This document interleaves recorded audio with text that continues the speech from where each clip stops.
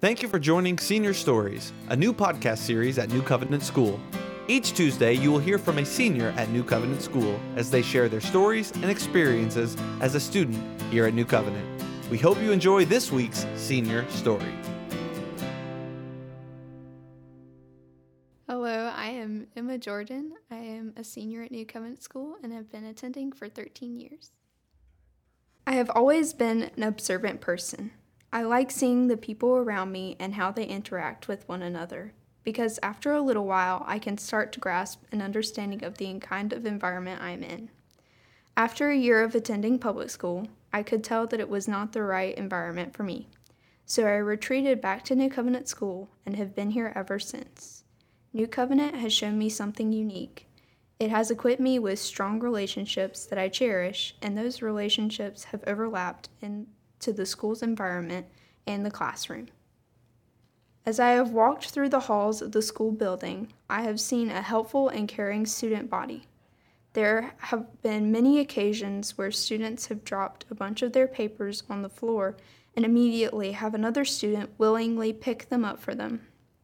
Whenever I notice someone who looks sad or is crying, they are never alone. Someone is always beside them and asking them if they are all right. These qualities do not stop at the students, but can also be seen radiating from the teachers. They not only are well-versed in their subject, but also possess a great passion and enthusiasm for it. They genuinely care about their students and are willing to help them, answer any questions they may have, and give them advice. The combination of these qualities in the students and teachers overlaps into the classroom and makes for a journey towards finding truth together. The education that comes from these bonds allows for a deeper understanding of the subject matter that enables us to think critically about ourselves, the world, and God. This was seen the best in my omnibus classes, where we read books like Henry V and Frankenstein. Shakespeare's Henry V gave me a deeper understanding of who Henry V was and what his situation was with his kingdom due to his father being a usurper. Frankenstein sparked a love for Gothic fiction, with its eerie descriptions and psychological aspects. But in class, we were able to go even deeper and find the author's worldview. She believed the most important things in life were the sublime relationships.